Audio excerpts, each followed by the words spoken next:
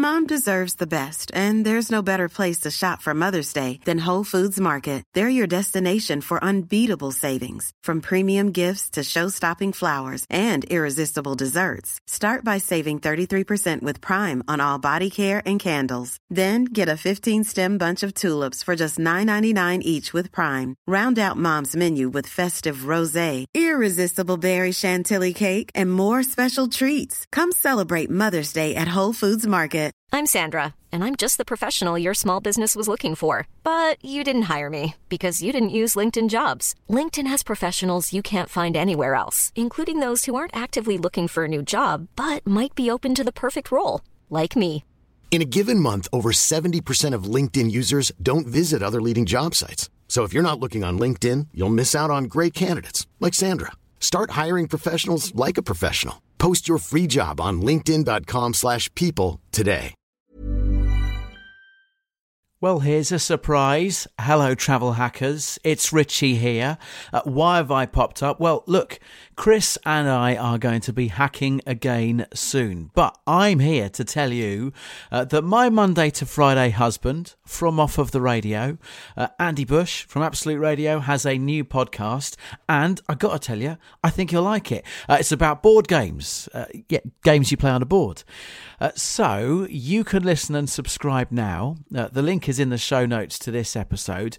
And now, just for you, little 5 minutes of episode 1 of his podcast, which is called Carol Baskin Monopoly. Hope you enjoy it, and I promise, Chris and I back hacking soon for you. Bush's board game thing.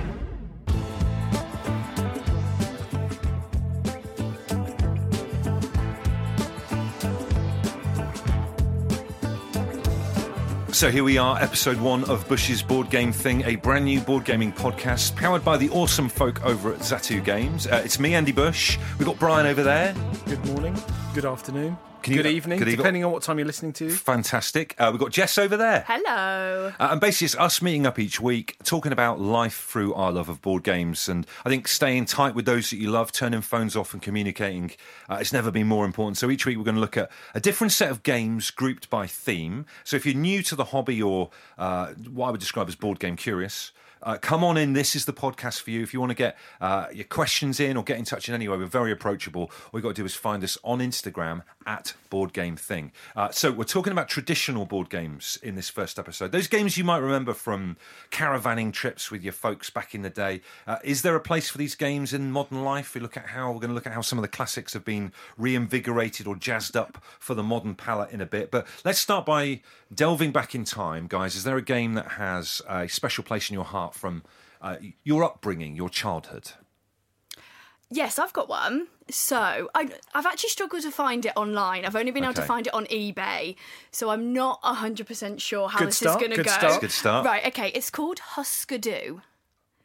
I'm sure that is a band with Frank Black from the Pixies in it, isn't it? Surely, is that him? Well, yeah, that came up when I googled it. Did he get the name for the band from the game, or do you think the game named themselves after the Frank Black band? The game is very old, like really old. So I'm going to say well, Frank Black's quite old. Oh, right, okay. I don't know. But Husker Du is essentially Go Fish, but there's 2 bits of card, right? And on the bottom bit, there's lots of different kind of images of things. I can't remember what it was, like a rabbit or a jug or something like that. Sounds great already. And then on the top, you've got little little figurines that cover all of the images, and then you've got to try and get pairs. So it's essentially Go Fish, but a board game. When would you have played this? Would this have been around the Tenby family in a holiday caravan, or would this be on a Sunday when the rain's rattling against the window outside? Yeah, absolutely. We played it a lot. It was pretty battered by the end of it. And also we lost a lot of the pieces.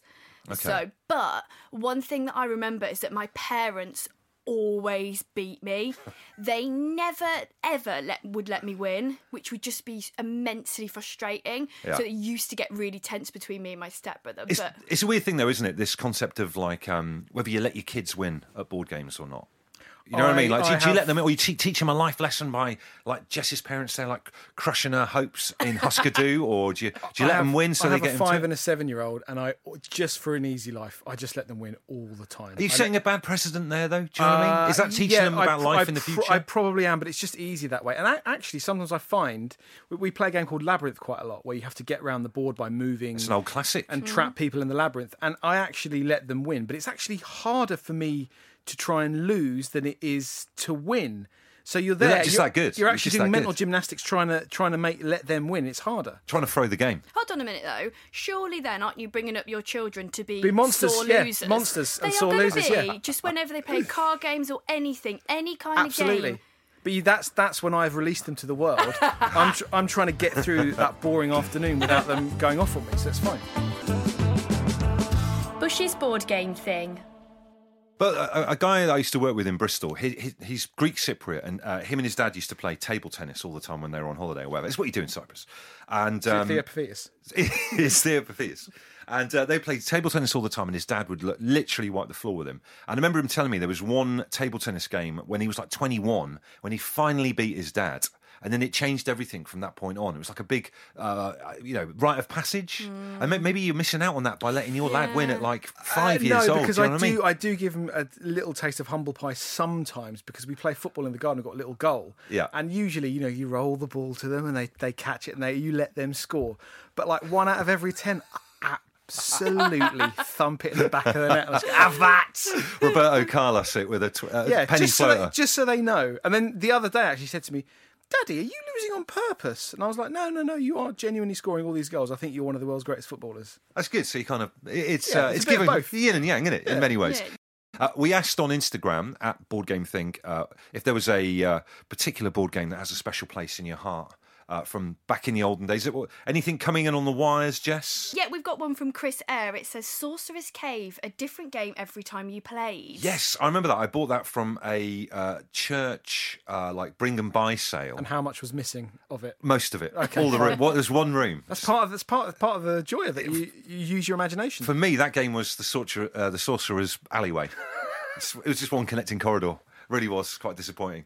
I've got another one from Luke. Yeah. Test match cricket. Love that game. Hated that the balls were so small and easy to lose, though. It's weird that they don't play. These games aren't around anymore. The old sports games, you have a little plastic cricket player and you've got to hit him. A bit like it's kind of like the next bit on from Subbuteo or whatever. Remind me of Test match cricket, because to me it looked very much like Subbuteo, a Subbuteo knockoff. So it was like, what can we do that's like just as good as Subbuteo, but we don't have to put much effort in? Imagine it, right? Test match cricket. Your brother with a bowler on a plastic stick, and he's got a bit of guttering that rolls down the bowler's arm, bowls the ball at him, and then you're stood behind a batter with a plastic stick and hitting the cricket bat, and then it goes on like a little cloth pitch, and then the ball, as he said in his message, inevitably rolls under your nan's skirting board. That's not a euphemism, and then you can't get it back. Petition. That's so games cool. like that come with 50 balls. Yeah. Mind you, Good just point. lose those as well, wouldn't you? Just to add context to what's going on in this this first episode here of Board Game Thing, we are having to sit on separate